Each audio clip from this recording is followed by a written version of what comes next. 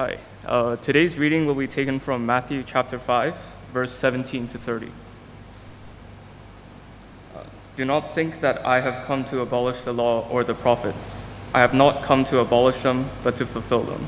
For truly I tell you, until heaven and earth disappear, not the smallest letter, not the least stroke of a pen, will by any means disappear from the law until everything is accomplished. Therefore, anyone who sets aside one of the least of these commands and teaches others accordingly will be called least in the kingdom of heaven. But whoever practices and teaches these commands will be called great in the kingdom of heaven. For I tell you that unless your righteousness surpasses that of the Pharisees and the teachers of the law, you will certainly not enter the kingdom of heaven. You have heard that it was said to people long ago, "You shall not murder, and anyone who murders will be subject to judgment." But I tell you that anyone who is angry with a brother or sister will be subject to judgment. Again, anyone who says to a brother or sister, "Raka," is answerable to the court, and anyone who says, "You fool," will be in danger of the fire of hell. Therefore, if you are offering your gift at the altar, and there remember that your brother or sister has something against you, leave your gift there in front of the altar. First, go and be reconciled to them, and come and offer your gift. Settle matters quickly with your adversary who is taking you to the court. Do it while you are still together on the way, or your adversary may hand you over to the judge, and the judge may hand you over to the officer, and you may be thrown into prison. Truly, I tell you, you will not get out until you have paid the last penny. You have heard that it was said, "You shall not commit adultery." But I tell you that anyone who looks at a woman lustfully has already committed adultery with her in his heart. If your right eye causes you to stumble, gouge it out and throw it away. It is better for you to lose one part of your body than for your whole body to be thrown into hell. And if your right hand causes you to stumble, cut it off and throw it away. It is better for you to lose one part of your body than for your whole body to go to hell. This is the word of the Lord.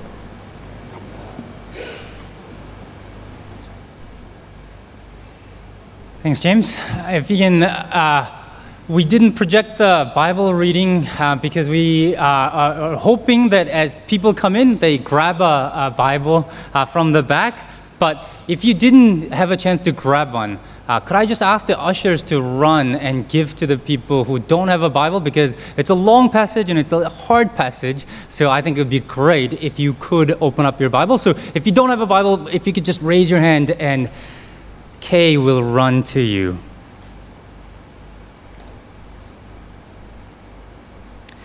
So we are going through in the summer the Sermon on the Mount, and we come to one of the most difficult passages in this series. So let's pray that God will be gracious to us and that God will speak to us this morning. Let's pray.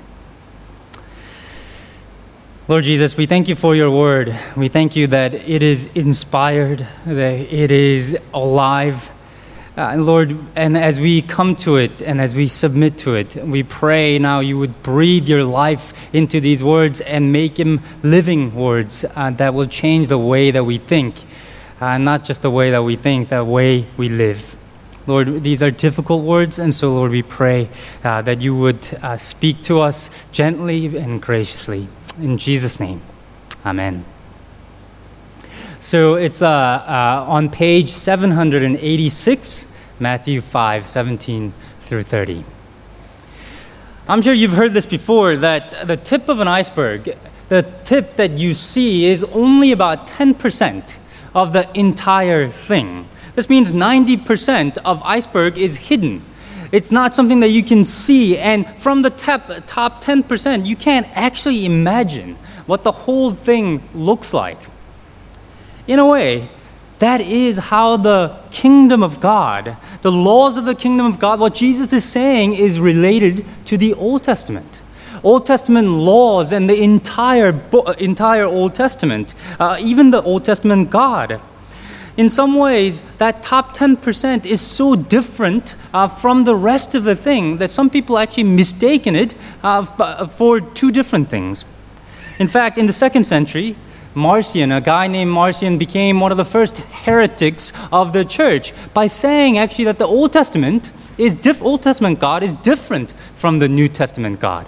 And when he came to this passage, Matthew chapter 5, verse 17, where Jesus says he fulfilled the law, he actually just took it out. Some actually changed the sentence later on. I've come not to fulfill the law and the prophets, but to abolish them. They just changed it completely, convinced that Matthew was wrong. Often we don't go that far, but we do conveniently ignore the Old Testament. We don't read it. Often people don't preach from it, giving the impression that Jesus has nothing to do with the Old Testament. But his words are clear. Verse 17, I have not come to abolish them, but to fulfill them. Not even the smallest letter should disappear. In verse 19, and whoever sets one aside, or literally loosens one of these laws, these will be the least in the kingdom of God. Well, what does it mean that Jesus came to fulfill the law and the prophets? And that word in verse 17, to fulfill, is literally, John Stott says, to fill. Please fill this cup with water, to fill it with content. You see, the Old Testament gave us a hint of what is to come. It was the top 10%. It was what was visible at the time, top tip of the iceberg, but its fullness, the full intent of the law, the fullness of the law had not been revealed. And so Jesus came to show us what that whole thing meant, so that when he's done, you could see what the Old Testament law was really about, what the whole of the Old Testament was about. And when he's done, he would take us to a greater righteousness. So he goes on to say in verse 20, for I tell you that unless your righteousness surpasses that of the Pharisees and the teachers of the law, you will certainly not enter the kingdom of God. And Jesus isn't throwing shade at the Pharisees and the teachers of the law. He's not trying to embarrass them. He's not saying that they are bad people. In fact, he's praising them. After all, if the Pharisees were known for anything, they were known for their keeping of the law. Many people ignore difficult bits of the Bible, lots of parts of the Bible that don't suit them. But actually, the Pharisees took the whole thing seriously. They scoured through the Old Testament and found that there were 248 commandments and 365 prohibitions, and they wanted to keep them all. And if you ever feel smug against them, just ask yourself, how often do you fail to keep the Sabbath? How many of us still struggle to tithe? How many of us still have stolen things from our workplaces or lied? How many of us still use the Lord's name in vain? Not the Pharisees, not the leaders of the first century Judaism. They kept them all, or they died trying. But Jesus says keeping these commandments, well, that was just the 10%. In fact, that is not enough. Jesus says that there needs to be depth in our obedience of the law. Our righteousness has to surpass that of the Pharisees and the teachers of the law. And verse 20, we will certainly not enter the kingdom of heaven unless we do so. Now, what does that mean? Well, in the rest of the Sermon on the Mount, he explains and then he gives examples. And this is how we are to be salt and light of the world, if you heard last week's sermon. Take a look at verse 21. He gives this example. You have heard it was said to the people long ago, you shall not murder. But I tell you that anyone who is angry with a brother or sister will be subject to judgment. The Pharisees and the teachers of the law correctly interpreted the sixth commandment as not being about capital punishment. Right? It's not about justly killing somebody or killing people during a war. It was about unjust physical murder. Well, Jesus says its scope and its intentions were deeper than that. He reveals the rest of it, 90%. He tells us what it has always meant, what that sixth commandment has always meant. This law that was about murder in its fullness is about not having any hatred, any contempt, any anger against anyone. And of course, there is such a thing as righteous anger. When Jesus saw the what sin and death was doing in the funeral of Lazarus, he was angry. He was angry at sin and death and what it was doing. And when he went to the temple and saw that the place of worship and repentance was devolved into marketplace, he was angry and he drove the money changers out. When we face injustice, when we face sin and evil in the world and we don't get angry, actually there's something wrong with that. There's something wrong with us. We should be angry at the injustice that is in the world. But that's not what he's talking about. And we also know that most of the times when we get angry, it's not about those things. Despite the reputation as a safe city, and Hong Kong is, I think Hong Kong is also an angry city. I used to belong to the basketball league when I first came to Hong Kong. I wasn't good enough, so I quit. But it was just a whole bunch of angry people. There were a lot of foul going on. But and you know what it was like in the MTR. MTR during traffic hours. I've done this. You're in a hurry. And so you get on the left side of the escalator and you start walking up. And then until you come to a point where there's somebody standing right in front of you on the left side of the escalator checking his phone. And don't you just want to shout at him and go, get out of the way? And there are also sorts of things that sets us off. It might be someone cutting you off in the traffic while driving. Someone backstabbed you at work.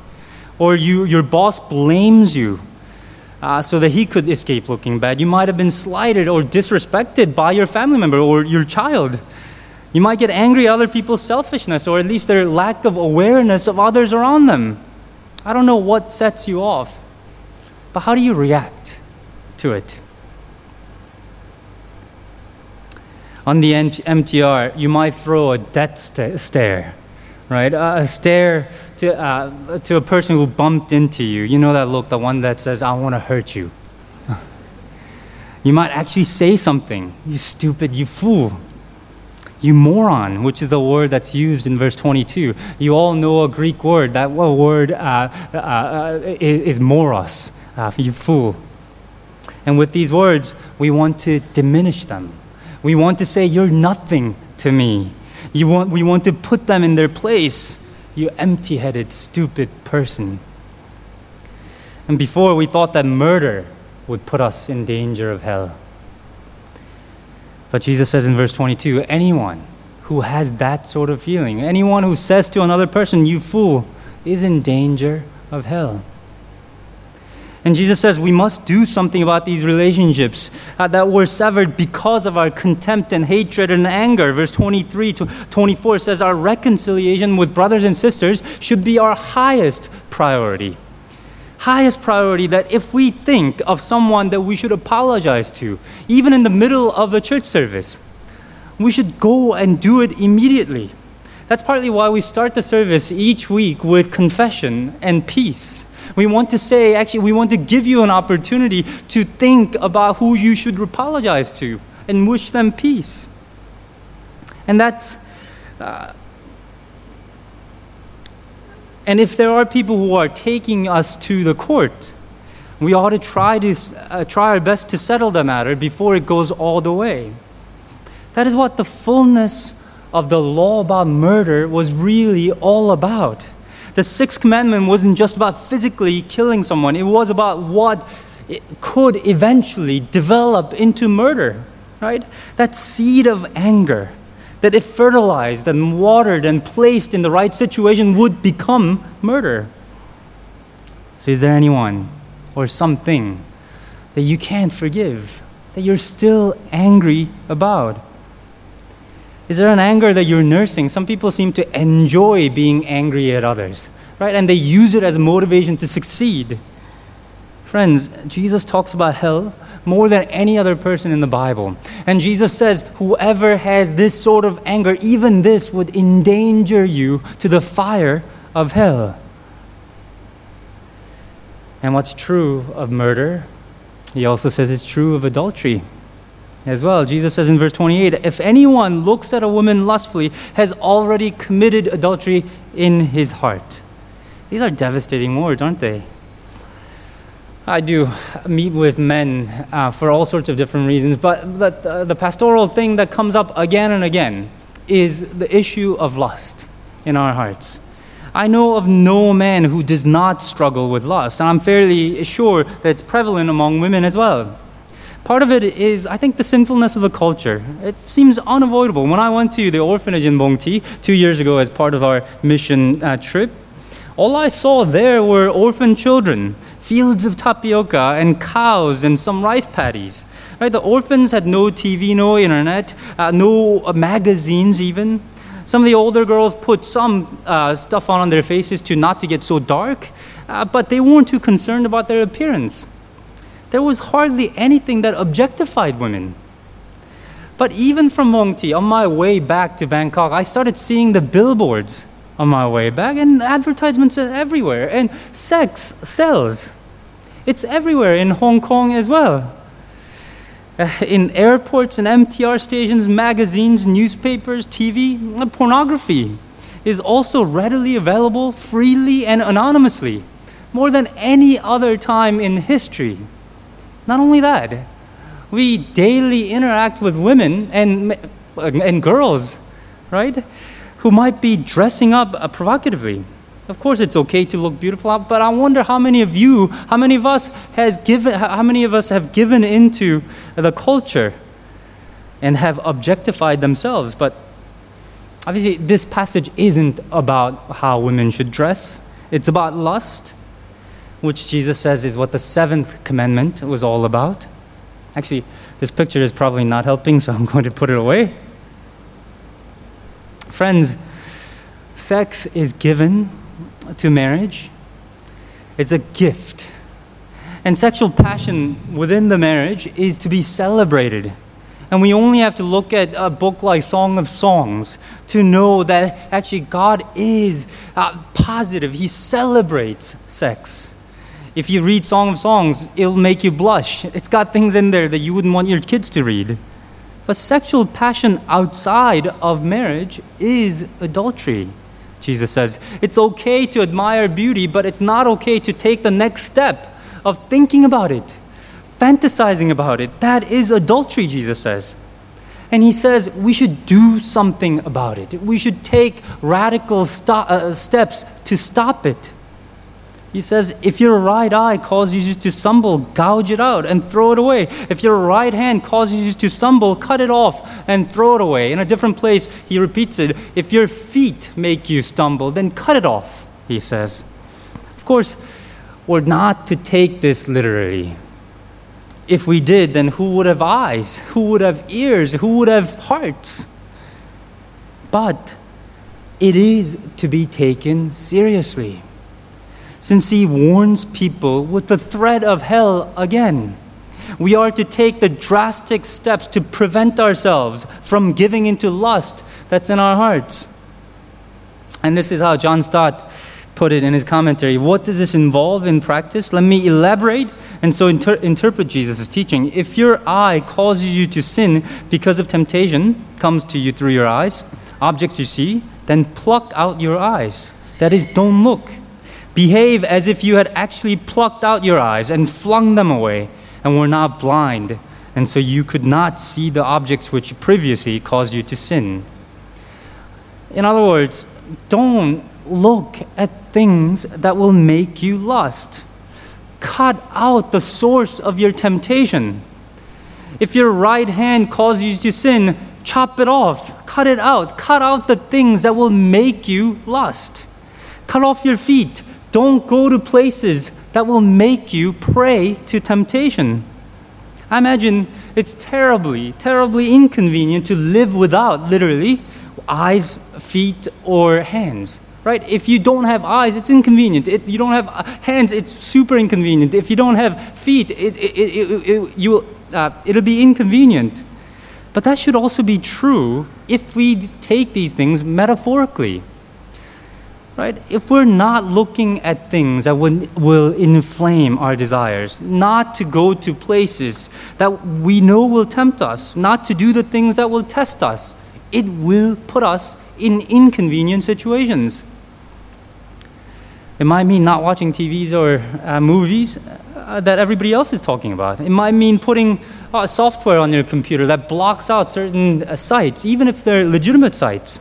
It might be not going into places that your friends are going on the weekends. All these things will be super inconvenient. But friends, do you want to play with the fire of hell? Or do you want to be like Christ? Even as I say this, I know that none of this is easy. This week, I was thinking about not thinking about lustful thoughts, not thinking lustful thoughts. I wanted to obey Christ's teaching, and you can imagine how that might have gone this week. Of course, just the thought of not thinking about lustful thoughts made me think lustful thoughts. You know, sometimes the very thing that we want to do actually tempts us. Sometimes the law that makes us do the thing. Sometimes these laws will make us do the things that we don't want to do. And Paul talks about that. He knows about it. The Bible knows about it. He says in Romans chapter 7, verse 7, "Is the law sinful? Certainly not. For I would not have known what coveting really was if the law had not said, 'You shall not covet.' But sin, seizing the opportunity afforded by the commandment, produced in me every kind of coveting. But when the commandment came, sin sprang to life, and I died. I found that the very commandment that was intended to bring life actually brought death." He says that when the law, "You shall not covet," came into his life, that his sinfulness sprang to life as well. That it made him covet even more. You see the problem? We can't stop being angry. We can't stop lusting just by thinking about not doing them. Often thinking about not doing something awakens our sinfulness, and we actually end up doing the things that we didn't want to do. Friends, the Old Testament law was good. Jesus' fuller revelation of what the law was all about is great. It's even better in that it shows the depth of God's holiness and his desire for us.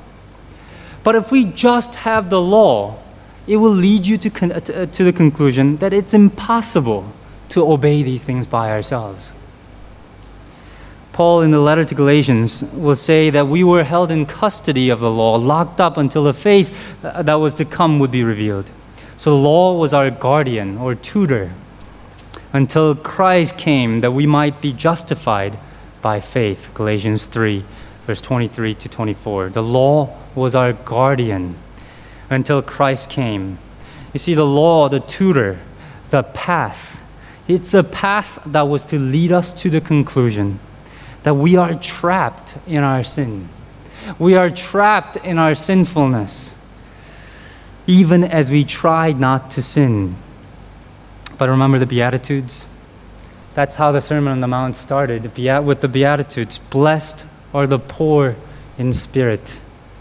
Blessed are those who mourn. Why? Well, those who recognize themselves as sinners. Those who know that they cannot be holy on their own. Those who look at themselves and start mourning for their sinfulness, they will look to Christ. They will see what Christ has done for us. The law will lead us to Jesus. You see, Jesus didn't just come to reveal the fullness of the law. Let's go back to our passage and take a look at verse 18. Take a look at 18. "For truly I tell you, until heaven and the earth disappear, not the smallest letter, not the least stroke of a pen will by any means disappear from the law until everything is accomplished." He didn't just come to reveal to us the fullness of the law. He says that none of these things will disappear until it is accomplished. They are done. They are fulfilled. That standards are met. You see, no one could accomplish God's law, not the 10% version or the fullness that Jesus revealed, but Christ did. What was impossible for us, what we were powerless against, Jesus wasn't. He accomplished and fulfilled the fullness of God's law. He lived it out. His righteousness surpassed that of the Pharisees and the teachers of the law. and it matched God's own holiness. But he died the death of a murderer. He died the death of an adulterer. And every part of his body was thrown into hell so that we might be called blessed, that we might inherit the kingdom of heaven, so that we might be mourned, we might be comforted in our mourning. Friends, the change in us doesn't come by thinking that we could do better, by trying harder. The change in our lives come when we admit that we can't do it by ourselves, that we are sinners beyond our imagination. When we bow before the cross and look to Jesus Christ, who died for us, that's when the change will come. Because at that moment, when we look to Jesus Christ, the Holy Spirit comes and will change us from inside out. At the moment we look to Christ, as long as we gaze at Christ Jesus, we will be free of anger and lust. So this week, don't try simply not to be angry. Don't try simply not to lust. Fill your minds with Jesus. Think about what he has done. Walk around empty heart, thinking about what Christ has done. Fill your minds with Christ Jesus and the truth of Scripture. And as you are filled with him, you'll be free to forgive. You'll be freed from lust. Let's pray. Lord, we look at these words and they are so challenging to us. And Lord, we thank you so much for your Son, who was tempted in every way like us, but did not sin. And we thank you that he died our death on the cross. Help us to gaze at him. Help us to look to him. Help our minds to be filled with Christ, that we might be joyful, that we might live the life that you'd like us to live. And we pray this week and for the rest of our lives, by the power of your Holy Spirit, our minds will be transformed by you. We pray these things in Jesus' name. Amen.